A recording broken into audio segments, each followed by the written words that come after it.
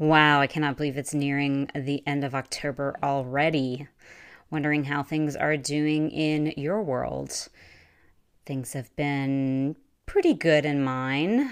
The ups and downs of life, of course, but I've been getting back into more movement again, which just feels so damn good on my body, even if it doesn't feel that way necessarily in the moment. But particularly for you, those of you out there that are in that perimenopause time of life, over age 35, really into the rest of your life.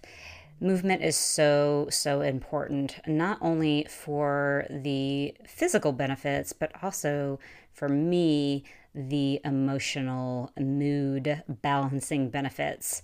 Never noticed how much it impacted my mood when I was younger. I'm not sure if it did or not, but it sure does now.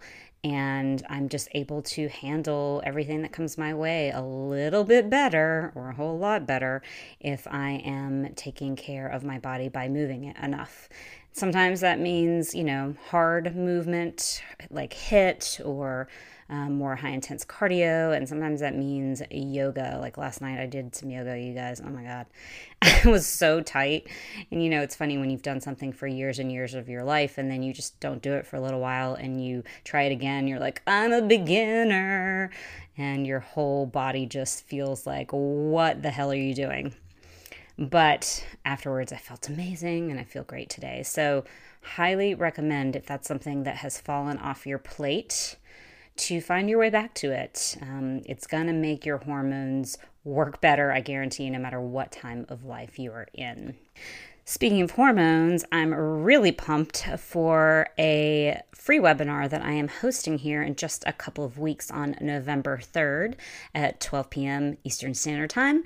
And it is called What the Hell Are My Hormones Doing? And the reason I decided to pull this little webinar presentation together for you is because I see the biggest issue with my clients and people that follow me on social media and just kind of the questions that come at me. So much of it has to do with not understanding actually what your hormones are supposed to be doing throughout the month, throughout your cycle. And that's because we were never taught it, right? I mean, I've only learned this information in the past few years, and that's because I really went and seeked it out. So to me, knowledge is power. And if you don't understand what things should be like, then how can you understand when things are wrong? You don't know what is wrong. You think, well, this is normal being a woman, having these issues around my period, and none of that is true. Just because it's common doesn't mean it's normal. This is what my estrogen should be doing at this point in my cycle. This is what my progesterone are, what they do for your body, for your hormones. And the month, it's pretty fascinating when you dive into it. And so it's going to be a super quick webinar, 30 minutes, because I know West Coast, it's, maybe grab it first thing in the morning. If you're another part of the world, enroll, sign up for the webinar, then you will get a copy. Busy, and, and make sure everyone has access to it. But you got to sign up to be tuning in live because it does make a difference. You tend to be more fair.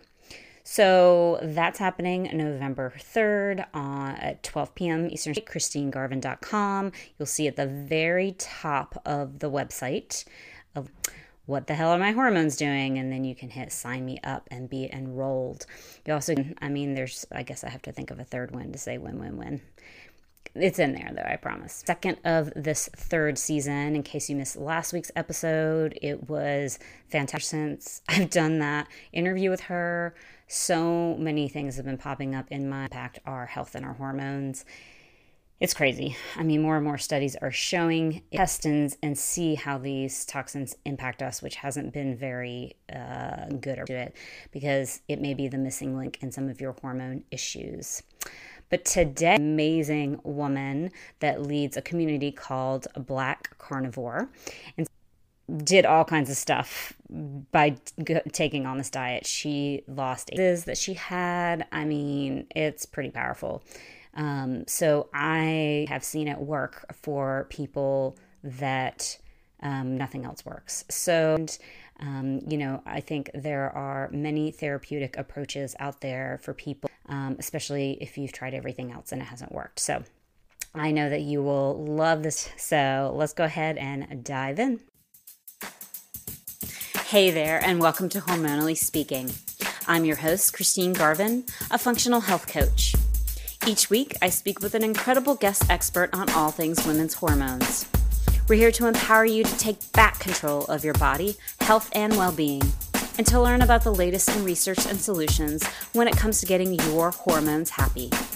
No part of this podcast should be construed as medical advice, and we always recommend working with a professional practitioner to figure out what's best for your body. Now let's dive in with today's guest. Hey guys, welcome to this week's episode of Hormonally Speaking. Glad you are here as always. I'm actually really excited this week. I know I say every week that I'm excited, and I am, but I'm really excited this week because I've been wanting to have somebody on the podcast for quite some time now to talk about the carnivore diet. If this isn't something that you've heard about, it's going to be very interesting to you, I guarantee. It's definitely a different way of approaching eating than probably anybody's ever told you about before. Definitely a doctor has not told you about before. And I've seen it work with some clients of mine. I've seen it work with some of my colleagues very well when nothing else is working. So today on the podcast, we have Ade Fox, who is a health coach and founder of the Black Carnivore community. Fox lost 80 pounds, regained her health on a carnivore diet, and then turned in to help others find the same success. She runs a carnivore coaching community, a growing Facebook community, hosts a podcast and a weekly live stream on YouTube. If you're interested in a strong, supportive community of carnivores, you'll want to follow her on her YouTube and Instagram, which is at Black Carnivore, to stay on top of all that she is doing. You can also find her at her website, blackcarnivore.com/apply now. Welcome.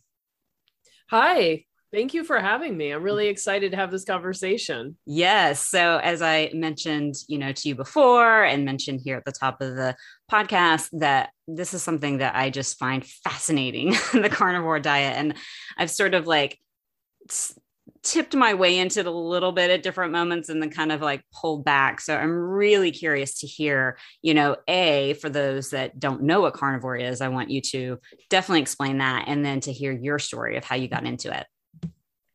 Yeah, I think it is a wonderful way of eating and, super easy to do. I know sometimes people feel a little bit hesitant. It feels kind of complicated. Mm-hmm. And, I think a lot of the people that we get trying it initially are, people who've sort of given up on the complexities of the keto diet and tracking macros and all of that, and who just want to give up with that. Mm-hmm.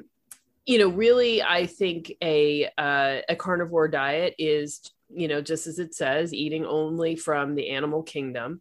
Now, scientists sort of define a hypercarnivore as any animal that eats 70% or more of its daily calories from animal sources. So by that definition, basically anybody who's following, very clean keto is a carnivore. Gotcha. All the way up to someone like me who's really only eating from the animal kingdom. Yeah. So the way I talk about it in my community is, you can do strict, moderate, or relaxed carnivore. So strict carnivore would be, you're really only eating from the animal kingdom, no coffee, no spices, nothing like that. You're just eating eggs, any kind of dairy, any kind of cow, any kind of fish, any kind of, And that's hardcore when you pull coffee out for people, right? That's a tough one. It can be, right. Although I go on and off coffee. So I'm now on day 3 of no coffee. There are definite benefits to doing no coffee. So 100%. If that's something you're thinking about, don't hesitate to give it a try. Yeah. And then moderate carnivore would include the coffee, would include herbs and spices, maybe avocado, olives. These are low sugar fruits.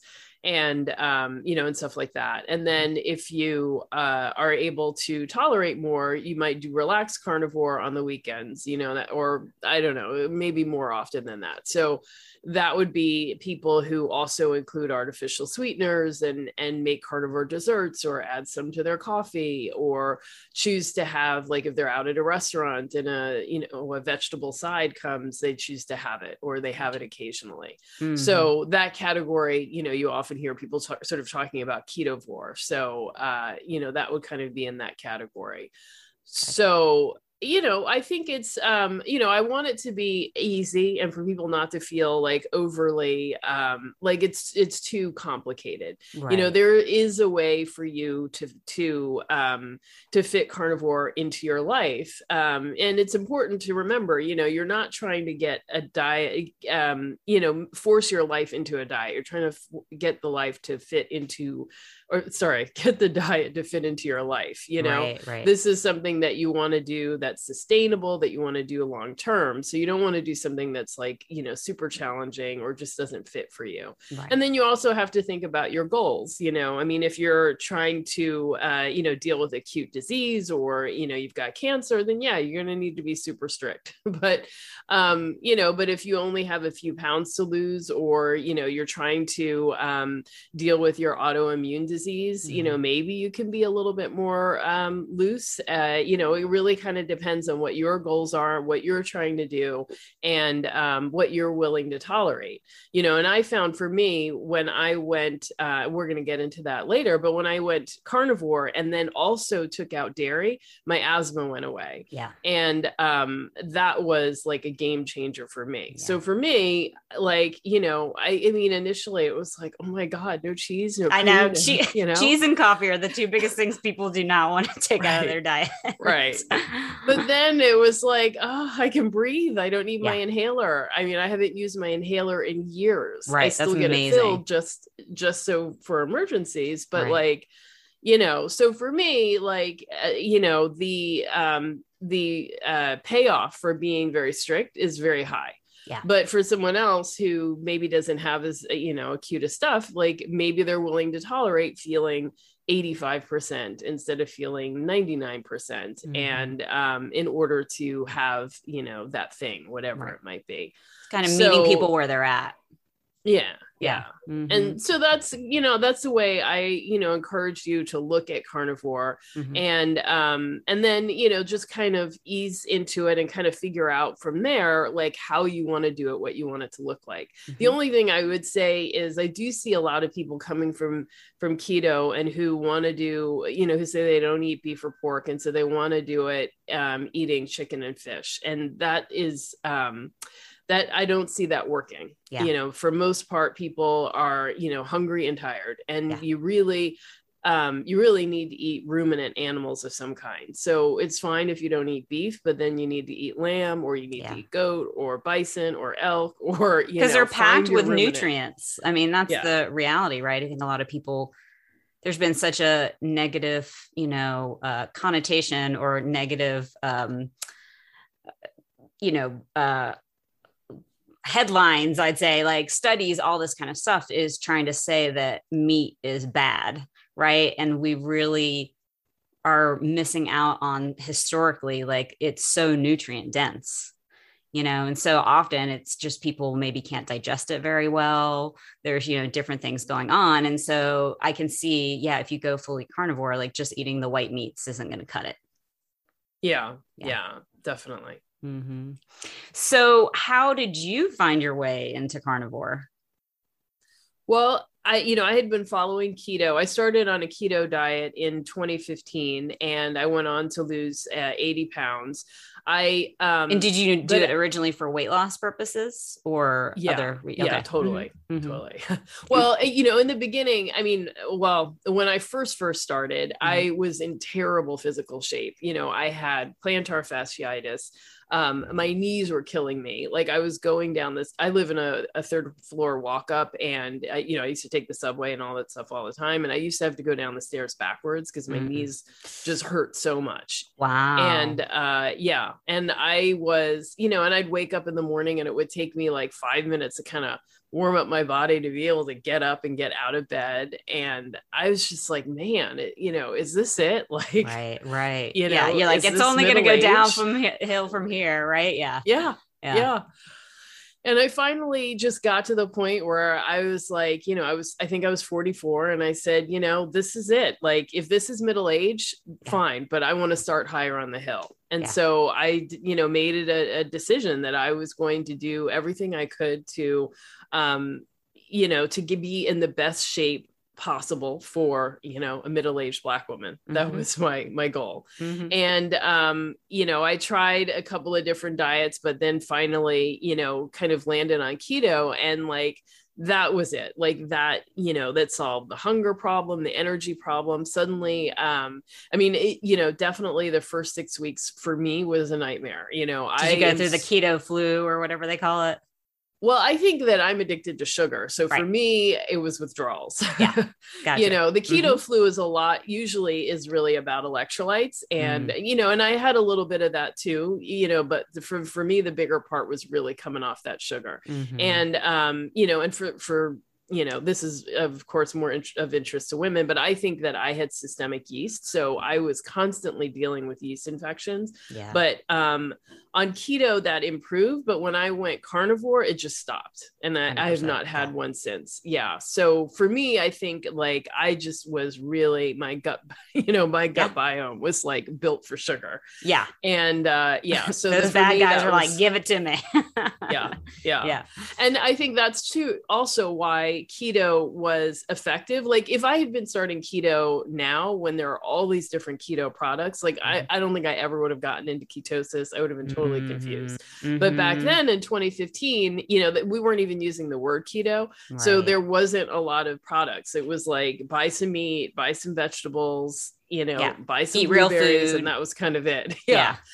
So that's how I started. But even with that, I think that it still kept alive a lot of my craving. It kept alive, my cravings and some of my insulin resistance and the, whatever the biome part, that, just loves sugar. Yeah. So when I actually went carnivore, like that's really where the dramatic change came in terms of, my health improvements, my energy improvements, and, my mental health and my mental ability to be focused, completely get rid of all the brain fog. Right. And, and all the cravings and all of that. So that was, there really was for me a very, very stark difference between keto and carnivore. And then finally, I also have a lot of autoimmune disease, so I have asthma, eczema, and allergies. And, this has been a problem, throughout my life. I wasn't actually diagnosed until asthma very late, but they diagnosed me with allergy induced asthma. So basically I get so inflamed that it causes my inability to breathe. Wow. So, when I was following keto, I was doing well in terms of losing weight, but my breathing was getting worse and worse. And so by the end, I ended up I think it was in January of 2018, I ended up in urgent care twice that month because I just couldn't breathe. Wow. And so, I had to have the nebulizer. They gave me prednisone, Advair, and like the inhalers, the long acting ones, as well as the short acting ones. And they just kind of threw, they threw everything at me. And so, then it became clear, like, okay, there's really a big problem here. And so, like I said, once I took out that dairy and I went carnivore, like it was a dramatic difference. And, I've never really looked back since then. So that's how I got to carnivore. Okay. No, that's great. No, that was great. Cause I'm always fascinated. Right. I mean, I think probably some of the people listening are like, oh, it's extreme to be carnivore, right? So it's really important, I think, for people to understand the progression. And what I've seen for people that have used carnivore, it's usually they're in pretty bad shape on some level, whether autoimmunity, just their gut won't heal no matter what they do, etc. I do have to ask, because my, general tiptoeing into carnivore, part of why it's been a little tougher for me is I lost half my colon in a surgery that went awry and led to more surgeries. And so, I mean, my microbiome is, I'm still rebuilding it and everything too. But I definitely, when I've stepped into carnivore, have gotten into what I've heard can happen in the beginning of carnivore, which is just like crazy loose stools for a while. Is that something that happened to you? Yeah. Yeah. Yeah. Yeah. Yeah. Yeah. I mean, it can happen for a number of reasons. And so it took me some time to kind of figure out those reasons and Mhm. to adjust them. But I think also part of it is that you're just, you're building a whole new, Microbiome. microbiome. Right. Right. And, in that interim period, it's not happening. It's like, what It's is not going happy on with here? you. Yeah. Yeah. Yeah. Yeah. So do you remember how long that transition was till things kind of firmed back up? Well, I think it was longer than it needed to be for me because I Mm-hmm. was doing things. So I actually created a video called Common Problems, Common Solutions to go over, those specific things that I see people, the most common things that I see people doing wrong in the beginning that, sort of prolongs their discomfort. Mm-hmm. So for me, one, it was trying to eat too much protein in one sitting. Mm. So I think that our stomach acid is, very well able to deal with, with protein and with these kinds of foods. But, if you've come from the standard American diet where, you're eating a lot of carbs, whether it's in the form of vegetables or it's in the form of candy and cake, Mm-hmm. that actually reduces the acidity of your stomach. And so initially you might not have enough stomach acid to be able to digest, a pound or 2 pounds of Mm-hmm. beef. And so Mm-hmm. when people, see these pictures on Instagram of somebody sitting down to a 2 pound ribeye and they're like, all right, yes, Yeah. I'm doing it. I'm there for you. It's like your stomach is just not ready for Yeah. that. Yeah. Your And stomach's like, no. yeah. And it's not that you can't ever do it. It's Right. just that you're not ready in the beginning. And It's then like, over it's time, like you can't go lift like 100 Mhm. pounds the first time you go work out, right? Yeah. Gotta work up Exactly. to it. Yeah. Exactly. And then the other problem too is a lot of people struggle with heartburn. And so the standard medication actually is designed to reduce the acidity in your stomach. Right. So, if you've ever been a person that, just took a lot of Tums, or if you, On actually had PPIs. Yeah. right, Yeah. you're going to have that trouble. And what Yeah. we're trying to do is make the stomach more acidic. Right. But it's funny, you can, until you get to the point where you can digest, what can happen is you can have a lot of heartburn. You can have like a bloated feeling. You can feel like there's a rock sitting in your stomach. And then you can have a lot of diarrhea. That's the common thing, so a lot of times people don't know what to do, or they take Tums, which makes it worse, or, they take various kinds of medications. So, really, I think the best solution is just eat smaller meals. Right. Just right. don't try to eat 2 pounds at once. Yeah. You're like, we're keeping it simple Yeah. here. Yeah. Yeah. And then, beyond that, the other thing that people do is eating too much liquid fat. So, we've come from a low fat world. Everyone's Right. talking about low fat. And so, our systems aren't really designed and ready to deal with a lot of fat, and certainly not a lot all at once, which Right. is again, the 2 pound ribeye. Right. So I tell people to don't drink the liquid fat. So when you're making, sometimes people make ground beef crumbles and they'll pour all of that into a bowl and there'll be a lot of fat in there. So it's Mhm. almost like cereal. Yeah. But the liquid fat is fine to consume, but when it's in its liquid form, it just moves through your system really fast, and So it's fast. just going to cause diarrhea. Right. Your gallbladder So- doesn't have time to like catch up and Yeah. release all the bile. Yeah. Right. Yeah. So you just want to, eat solid fat. So Yeah. that means, on a piece of steak, the fatty, cap that's on it, that's fine. But Mhm. the liquid stuff that's rendered out in the pan, you don't want to have that. Or save it for later, or save it just for cooking, but don't like actually consume it. That makes And sense. over time, you'll be able to build up, and then you will be able to drink that bowl. Like I didn't used to be able to, but now I can. And it's fine, at least for my stomach. So that's something to consider. And I'm actually, so I, if people want to look at that video, that will help you kind of pinpoint, lots of things. There's also salt, making sure that you're consuming enough, because that's a big part of producing the stomach acid.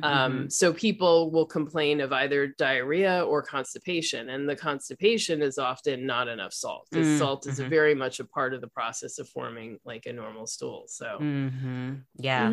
So do you sometimes recommend, or do people need some HCl in the beginning, assuming they don't have acid reflux, heartburn, that kind of thing, to support their system for a little while and then get into not needing it as much? Yeah, I mean, I would try like for 1 or 2 meals, like just bringing the rendered fat down and making the meals smaller. And if that helps, then, you don't really need to get into the HCl. But, if you're struggling or in discomfort, get the HCl. I mean, I kind of wished that I had done it, for a little bit, because there's no reason to be in that kind of discomfort. Right. So, so get it. And even if you do have heartburn, I mean, that is a reason to get it. Because that is one of the common signs that you're not digesting the protein properly. Right. Yeah. Right. Yeah. So, what about probiotics? Is that something that you take when you're carnivore, or is that you don't feel like you need to?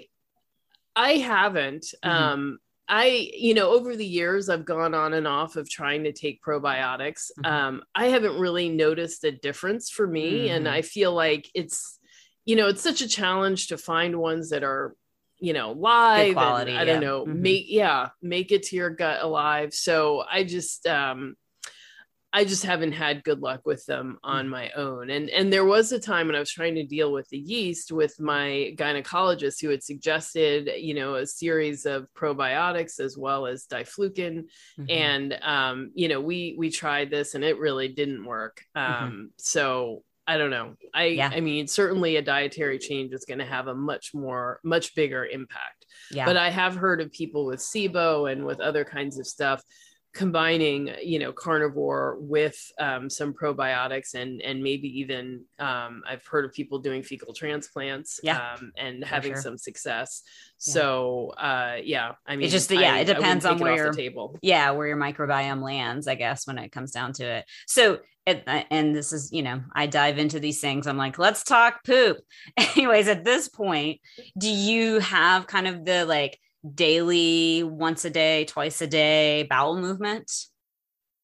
No, not daily. Okay, it's less with carnivore. So what is kind of the average that you're looking for with carnivore?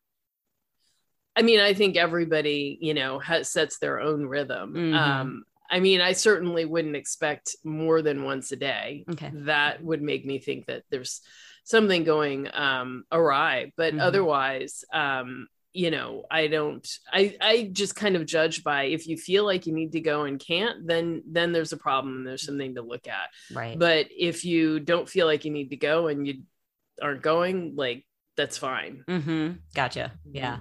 It's such a, I know taking that fiber out, right, it's going to be a completely different ball game than, if you're eating all this fiber, you're going to be getting more stuff out more consistently. And so I've always wondered like how that works with the carnivore, because I know it sounds like for some people, they go not even necessarily daily on carnivore. That's the case?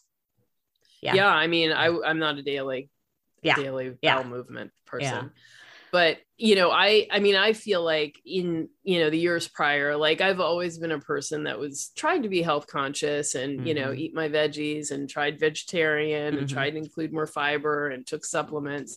Whenever I took fiber supplements, it was disastrous. I mean, absolutely disastrous. But but even still, like throughout my 20s and teens, I always had like stomach disruptions, a lot of diarrhea or constipation or just every kind of problem.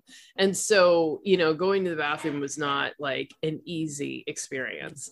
So I was kind of expecting on carnivore for to have like just to have problems or something, but it was like immediately everything went silent. Like there's just no noise, no movement, no nothing, no discomfort. And I love how, like, after eating, my stomach still feels as flat as before eating. Like, there's no That's amazing. distension, Yeah. there's no bloating, there's none of that. And it's like, wow, I didn't know that your digestive system could just be silently doing its Right. job. And that's And what that's it. what the goal is, right? Is that we Yeah. digest without having the gas and bloating that is so common in our culture, you know? So Yeah. And so so now, like, the whole process is just easy. yeah, I used to be like, you'd have magazines and books and yeah, stuff in the bathroom. Now it's like in and out and I'm done. you're done. Yeah. And it's easy. You're like, So, my diet's easy and my pooping's easy. That's how we roll. yes. I like it. Yes. So I do have to bring up oxalates because personally, this is something I just learned 7 months ago when I did an oat test that I had high oxalates and that I actually have the genetic predisposition towards high oxalates of one of the genetic markers, which I found was fascinating because I was vegan in my 20s. And as it goes a lot of times, right, the first year feels great. And then you just like plummet, right? But you just don't Mm-hmm. think it's the diet, right? It's everything but the diet, or I'm not being strict enough, or I'm not cleansing enough, And now I look back and I'm like, I mean, among many things, I just need a lot of protein personally, but Mm-hmm. and meat protein, but also the fact that I, have probably dealt with high oxalates for the long haul because it's a genetic predisposition to it. So, what happens? I'm assuming you have some people come into your program that have the oxalate issue, right? And what happens with sort of the like bringing down of these vegetables and then what they call oxalate dumping? I know sometimes that can be an issue for people. Do you see that that's something that people have to deal with? Yeah. Although, I feel like it shows up in different ways for different people. Mm-hmm. And, I had Sally Norton on my podcast, and it was really awesome to like dive into the conversation with her. And, and it kind of went in a different way than I was expecting. I was sort of expecting to have the standard conversation about what are oxalates and how you get it and blah, blah, and all of that. But we started talking about endometriosis, which is something that I have struggled with. And we, really dove deep in on the topic and its relationship to oxalates. And I realized in speaking to her that, oxalates present themselves as a problem in a lot of different ways. Right. And the classic ways that, you might be thinking about are not, I don't think they're what I experienced. So I started the carnivore diet, and then like a year later, maybe, I don't know, 7 or 8 months later, I started hearing, people, Sally Norton talk about oxalates. And I was just kind of like, well, like I've already been doing the carnivore diet. Like if I was dumping, I've dumped, I'm not going to backtrack now and like try to have more carbs to slow down dumping. So, I mean, whatever. You're like, I'm past the point. Yeah, I'm already there. Yeah. So I kind of was like, well, I've done all of the things, that you can do to lower oxalates. So I kind of stopped listening, Gotcha. is the point. Yeah. And I didn't have any of like the skin stuff and, or, crystals coming out or right. vulva pain. So like, I just kind of stopped really listening to it. But then actually in talking to her, I realized that, these oxalates can come out all over the body in lots of different places. And that may in fact be, a significant part of the scar tissue that is endometriosis. And and that's a silent problem, so I wasn't having pain until all of a sudden, I had to have emergency surgery, almost died. And so, it's like this silent thing that's sort of building up. And, so, yeah. So, and a lot of the people that I work with, I mean, I don't know, this is sort of an interesting cultural thing, but I feel like a lot of the people veganism and, doing a lot of juicing and stuff hasn't been super common in the Black community Right. for, it's something that's becoming more common. And Right. so the people that I work with typically, haven't come from a background of one where they're eating 4 and 5 bushels of Kale a day. kale and spinach a day. Yeah, yeah. And so I think that when you see people doing that, the oxalate damage tends to look a certain way versus, when, you see somebody doing something different, it presents itself in a different way. Yeah. So the typical signs that people have of this oxalate dumping, I feel like I don't really see in the population I'm dealing with. I'm dealing with people who have 100 pounds to lose, or trying to reverse diabetes, bring down high blood pressure, those sorts of things. But that being said, it is something that I look for and think about now. And I actually, have started adding calcium supplements back into my diet, because that is one way that the oxalates are, drawn out of your body. Yeah, absolutely. I started on that right away. And I, have had to put a couple of my clients on low ox diets, and same thing, get that, that cal citrate in with your meal. It's going to help bind to it and get it out. And instead of that, I think, and I realize I didn't really explain oxalates to people that don't know what they are, but it's basically this compound that's in vegetables, and some people call it an anti-nutrient, and basically vegetables have these different anti-nutrients, quote unquote, in order to help protect them, right? Because they want to survive our digestive system and come out the other end and plant and continue to thrive, right? But I think a lot of times we think, oh, vegetables are so easily digested. And the reality is there are lots of these components. So, like fiber, we don't, break down. Like it comes out the other end.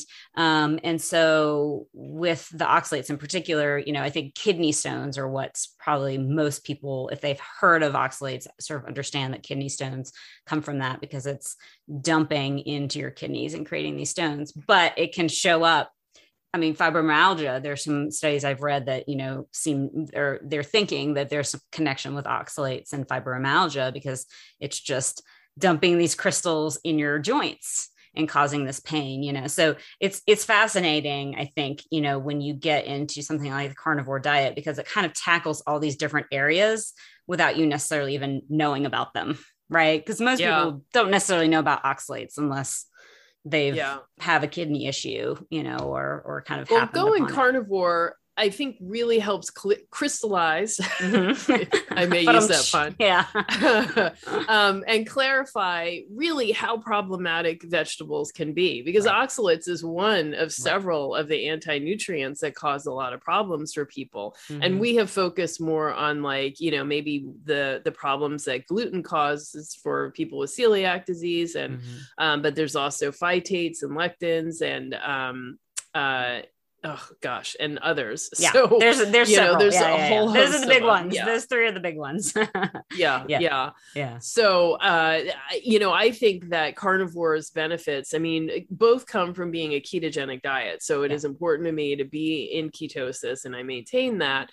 But it's also about removing a lot of these plant compounds that, some people I think are maybe more sensitive to, or maybe we're all, who knows, but removing those plant compounds has a dramatic difference that doesn't happen on a ketogenic diet. Right. And, to sort of add to that point, like whether we're all sensitive to all these things, I think a lot of times people are like, why are our bodies not working in the way that they're designed to work? And, you have to think about the amount of stress that people are under these days, the amount of environmental toxins that are out there that are impacting our bodies and our ability to digest properly, for our liver to work, so there's, sometimes I think if we lived on an island where we were just like getting to be humans, then diet wouldn't matter so much, right? We could probably eat more of everything and be fine. But the reality is we live in a time that has a lot that's impacting our health. And so sometimes we really have to make this choice for a stricter, if you want to call it, or just a different pathway than sort of what we've been told around our health and around our diet. Yeah. So, And I think if I had started out as a child, like not eating candy, yeah. brownies, Right. I might be in a different place right Yeah. now. I might be able to tolerate more of these things. So Yeah. and living in the middle of a city that's filthy and all of that. So, Etc. Yeah. Yeah. And the mhm. genetics that are passed down to us too. So how did you end up starting a community for Black carnivores? Well, I was in it by myself and I wondered if there were any other Black people that were Yeah. doing this. It is a weird diet, I'm not going to lie. People are like, what do you Yeah. do? What do you eat Yeah. all the time? People get confused Yeah. and and not even really understand what the word carnivore means. So Right. people just a lot of times, sometimes people think that just means I eat meat, Yeah. they're like, oh yeah. Yeah. But I really wanted to see if other people were doing this. And the thing, I think that food is some people say to me, oh, what's the difference? Like food is food. Like, why do you have to create this separatist community?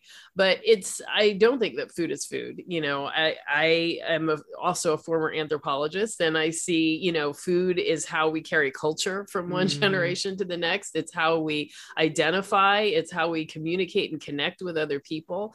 It's how you build, a community and how you build friendship and love and partnership with people. So food has a lot of meaning and power, and so you want to.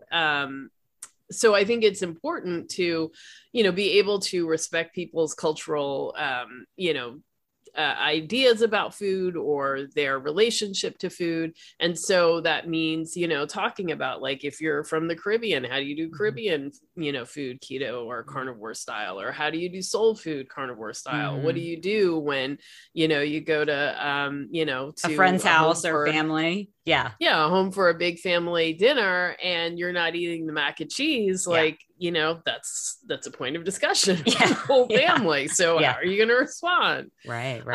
And so providing that kind of support, I think, is really important. And then unfortunately, I think that the carnivore community has attracted a wide audience, but there's a factor or a sector of that audience that I think is very racist and very sexist, and AKA is bro very culture. I'm not going to say all guys, but Right, there right, is right. definitely some a fringe of it, a somewhat vocal fringe of it, who has a pretty big audience. Yeah. And so, and I think that is off-putting. I mean, first of all, if you're trying to sell a weird diet to people, don't be weird. Yes, try to bring this out to people. Like, that's not appealing to Right. your average population. Right. And I want it to be open and inclusive, so that Black people, people of color, or people regardless of their sexual or gender identity, feel comfortable in the space. Like, you want to build a community where that is not a problem for people, right, or they feel welcome. And right. I feel passionate about this because I think the carnivore diet can provide such healing for people. And when you look at at least the American population, we're like obesity and just basic metabolic disease is just skyrocketing. So people are not getting well, and unless they want to be on medication for the rest of their lives and still decline, the only other option is to get on a ketogenic diet, or better yet, a carnivore diet, which provides even greater and more deeper healing for some people. So I want people to feel like there is a place. Like, if you are curious about this and you want some support, there is a place for you that is not going to be weird, threatening, like a place where you're suddenly going to be in discussion or argument about the president. Like, there's a place. Right. Gotcha. So is it a lot of Black women that work with you, or is it pretty balanced, Black women and Black men and other people of color? What does that kind of break down? Well, I would say for me, it's mostly Black women that I'm Hmm. working with, Hmm. but I think that's because, Right. diet culture and coaching and all of that kind of stuff is just, something that women do more Right. frequently than men. Right. But there's a lot of husbands that are part of the community. Yeah. They get So, pulled in. yeah, yeah. So They're for like, every honey, you're woman, doing this with me. Yeah. yeah, Which is great. Actually, it is yeah. much easier when, a couple is together, no matter what sex they are. Like when you have somebody to do this kind of big shift in your life with is always easier to Well, stick I with. mean, that's a big part of this. When we Mhm. talk about following the carnivore diet, it's like your whole family dynamic changes when you Mhm. change like how food is prepared and what you're eating, because Yeah. everybody else then has to, people either stake their claim in the ground and say, I'm going to live and die by Oreos, or they Mhm. say, Mom, I want you to be healthy, so we'll do Mhm. whatever you're doing, and everything in between. Right. So Right. it is like a lot of that stuff has to be negotiated in the beginning, and people need help, kind of figuring out how to do that and getting the support to do that. Right. So Right. yeah. Yeah. That's always, I think, the biggest So I don't think men hurdle. ever think about or talk about that kind of stuff. That it's like they just like, I'm waiting for my food to Yeah. come, They're or I'm like, making my own food and this is how it is going to be. But right. They're like, yeah, steak, sweet. yeah. But we have to think about all the other details. Right, right. So, in terms of the women that you work with, what are some of the biggest issues you see, for Black women in terms of their health? It, is really diabetes or pre-diabetes, high blood pressure, concern about cancer, Hmm. family Hmm. members having cancer, and Yeah, of course the weight. yeah. So that's that's The weight, really the weight is the bulk of often the it. tipping point for anyone, right? To get Mhm. motivated, I think a lot of times. Well, I'm actually dealing with older women. So, Mm, in the 40 to, to 60 range. yeah, And so I feel like by that point, people are getting out of being just concerned about the aesthetics of it and more a kind of like, I want to feel actually, good. I'm really Yeah, having a hard time keeping up with my kids. My yeah. knees hurt, this The and that. And energy now, thing is yeah, such a big thing. So yeah. when you, especially I'd say women, that come to you that are in their 40s going through perimenopause, do you really see carnivore as helpful during that time period? Yeah. Absolutely. Yeah. And I'm surprised by how many people say, well, one, they come out of menopause, which I'm not sure is a good thing or not. Well, it's But interesting. Yeah. yeah, Because ultimately, the longer that we do have some estrogen, the better our bone health is, the better our brain health is, heart health. So in some ways, not all women are excited to necessarily start their cycle again, but they're like, yeah. Well, no. it definitely sparks some alarm, a Yeah, lot of going to the doctor, making sure that this isn't a sign that something else is going on. sure. But yeah, I've Yeah. definitely seen that. Also, a significant reduction in like hot flashes and just the general discomforts of Mm-hmm. of going through menopause. Yeah. So those are the things that I generally see, and it's yeah, it helps a lot for people. Yeah. Do you ever see And that? weight loss Go is ahead. Go so ahead. no, go ahead. No, Well, I finish was your going to thought. say, Mhm. weight loss, of course, is, people want that to come quickly. Yeah, And the older we get, it doesn't come quickly. it doesn't. So, some of what, I'm doing is trying to help normalize that, help people to Hmm. understand that, a pound a week is normal. Yeah, and No plenty matter, if you want yeah. it to be long term, like you don't want to lose 5 pounds, 7 pounds in a week. It's I gonna mean, come back. I always say if I could help you to do that, I would do that 100%, if it were at all possible. Yeah, yeah, But it's just not. And yeah, the older we are, like it's even, and the more dramatic and crazy the things we do, it makes it that much harder the next time around. And I really want people to put people on the last diet ever. So this yeah, is it. You get yeah, down to your goal weight, you stay there, there's no yeah, problems, and you're not having to like constantly going through these cycles of restriction and binge and all of that. right. But the only way to do that is to to eat nourishing food, help your body to relax and understand that there is no famine. There's no reason for it to hold on to this stuff. And, and that you are properly nourishing it. Yeah. Yeah. So I have to ask, do you find that there's ever anybody that carnivore is not good for? I haven't found that to be the case. I mean, physically, I think that it is fine for anyone. It is certainly healthy. There are people who are more metabolically flexible, or they are just, more resilient, so they can add damaging food without it having like a long-term impact. So those people can eat more of, a standard American diet perhaps and do okay, or at least for a while. Right. But I think, so physically, I think anybody is fine on it, but mentally, there are some people who don't want to eat beef or pork. I mean, they don't want to eat beef or red meats, or I guess what they consider to be heavier meats. They don't eat enough, which, is a big problem, I think, amongst women. Absolutely. And, and so they're just not getting a lot of nutrients, or they're the kind of person that wants to control the food and control the portions and the macros so much that they get to the point of making unnatural foods so that these numbers come together perfectly. So, eating a lot of shakes and adding, liquid oils is not food. Right.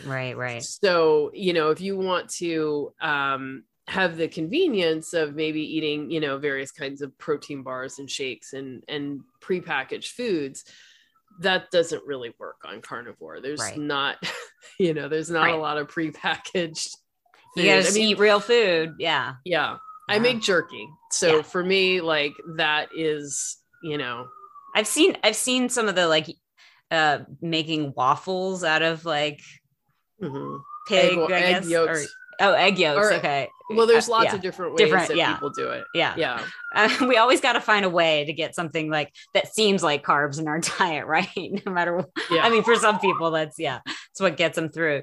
There was one other thing that, I am curious about doing, blood tests and checking on your labs, yearly, what have you, as people do. Do you see cholesterol going up for people when they're on a carnivore diet? And is that even an issue? Yes. It is very common for people's LDL to be pretty high. Their HDL to also be high, their triglycerides to lower significantly. Because that's connected to sugar for a lot of people that don't know that. Yeah. Right. So that is very common. I mean, I definitely have people who express concern. Their doctors, say, "Oh my God, doctors freak out." Right.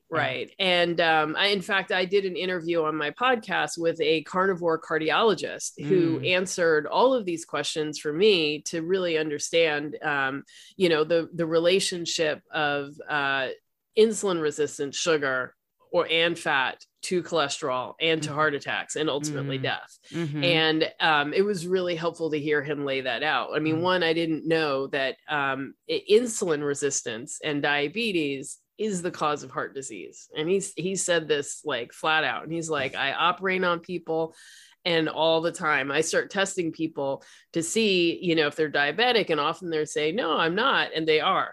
This is what's causing heart disease. It's not the fat, and it's not the cholesterol. The cholesterol is,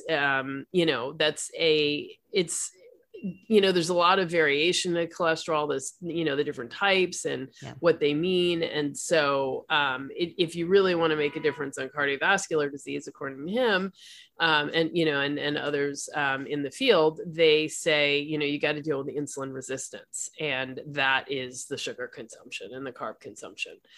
So for the people I work with, I point them to that video. And then we also go to the video, Dave Feldman, who wrote I guess his website is called The Cholesterol Code, I think. Okay.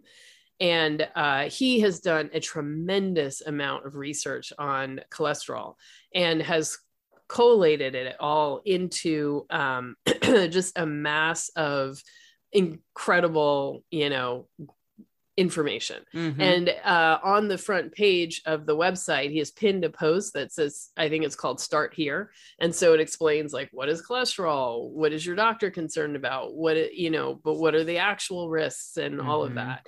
And, a lot of times what he's been able to show, I mean, looking at the data, that, high cholesterol doesn't walk hand in hand with death from a heart attack. Right. And at the end of the day, that's what you care about. Like, right. I don't really care about like what a potential signal in my body is doing. I care about, falling down dead on the sidewalk.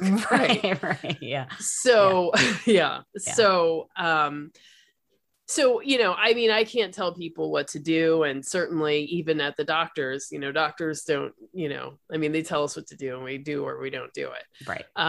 So, I give people that information and encourage them to research it and make their own decision about what they want to do. Yeah.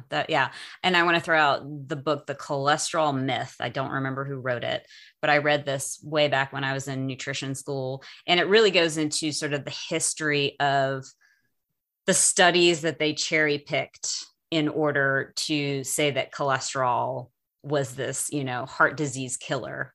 And there was a lot of studies out at the time that showed that there wasn't a correlation or a connection. But what won out was the idea that it was a killer. And so we've got medication that's going to help lower it, so it's a pretty fascinating book to just go in and understand how we even collectively got to the idea that cholesterol was, the heart disease issue. So yeah, I encourage people just in general, because I talk all the time, and I'm glad that you brought that up, about sugar being, much more of the underlying issue when it comes to heart health than anything else. And really, sugar is the underlying issue for the majority of our major diseases.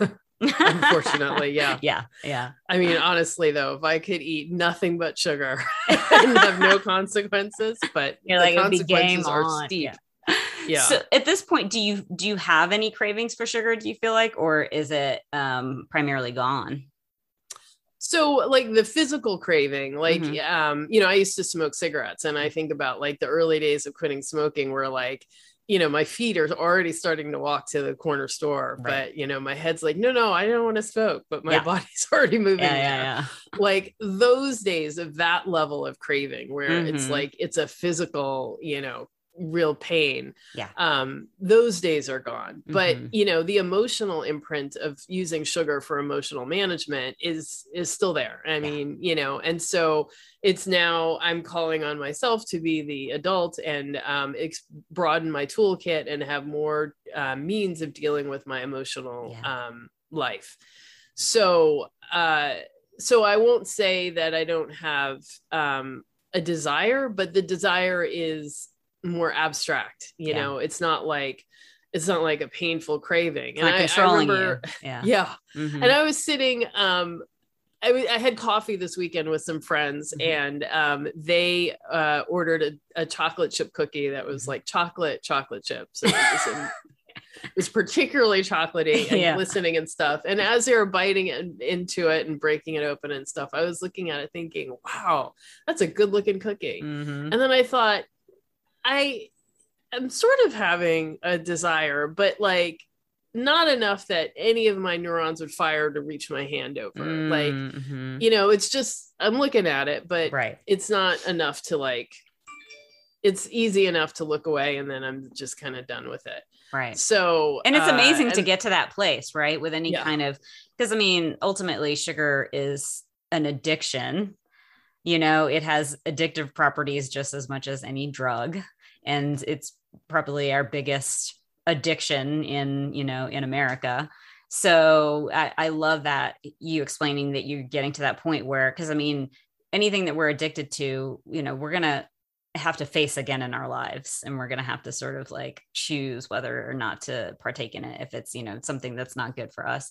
But getting to that point where you're like, I see it can be enjoyable, but I also can choose not to. And it's not painful to do that. Mm-hmm. Yeah. Yeah. And I You'll think definitely get to that point. Yeah. Yeah. And that's something that I think is really important for anybody that's listening to really take in.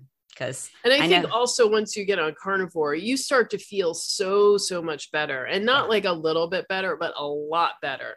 And so that first bite of something, there may be some pleasure in there, but 20 minutes later, you're already starting to feel 1,000 times worse. Right. You know, the pain, the aches and pains, whatever autoimmune stuff, whatever thing you were working on and healing, all that comes rushing back. Yeah. And, you know, then it's like, kind of damn it. Oh, it's like carnivore made me feel a lot better, not a little bit better. Right. So, yeah. But everybody has to go through that. Yeah. Sometimes it's good to have those moments, right? Because then you can really see how far you've come. Well, this has just been a fascinating conversation. I've really enjoyed hearing about your process, and then, you know, what you're doing to support particularly the Black women out there. You know, and I think it is so important, because I do have to say that, like, a lot of what I've seen around carnivore is sort of that bro culture, as I mentioned before, right? And having a feminine approach, you know, the sort of more like inviting, I think is good, obviously, for a lot of, you know, people that lean more towards the feminine and sort of need that invitation. So thank you for the work that you're doing. Thank you. I appreciate that. Yeah. So tell people where they can connect with you. Absolutely. Make sure to come to my YouTube channel. It's Black Carnivore. And there you will find like tons of interviews with regular people who have adopted a carnivore diet and transformed their health. I think that, you know, many people like appreciate the science, the studies, but sometimes it's more impactful just to hear the straight up testimony of a regular person who's got like your problem and your disease and is fixing it by following a carnivore diet. So you can check out that. And then I have lots of videos to sort of, you know, give you more information about carnivore, how to do it, some food videos, that sort of thing. And then you can follow me on Instagram. I'm at Black Carnivore. And, you know, I try to post interesting and inspiring content, so you can find me there. And then I lurk on other social media, but you'll best find me. Yeah, you'll best find me on Instagram. And then I'm on Facebook. I do have a private Facebook group for Black carnivores, so feel free to, you know, come check me out there. And I love to converse with people. And then people can apply to work with you through the blackcarnivore.com/apply now. But yeah, your Instagram's great. I love it. So yeah. Well, I think the hardest part of doing this way of eating is really having the consistency and sustainability when the rest of the world is, forcing sugar in your face. Right. So working with my program really gives you that kind of daily accountability. And that's what helps people to really, you know, get their best foot forward and get started on carnivore. So that is definitely one reason why you want to work with me. Yeah. Sounds great. I love it. Mm-hmm. Thanks again for being on here today, sharing all your wisdom. Thank you. Thanks for having me. I really enjoyed it. Absolutely. Okay, guys, I will see you next time.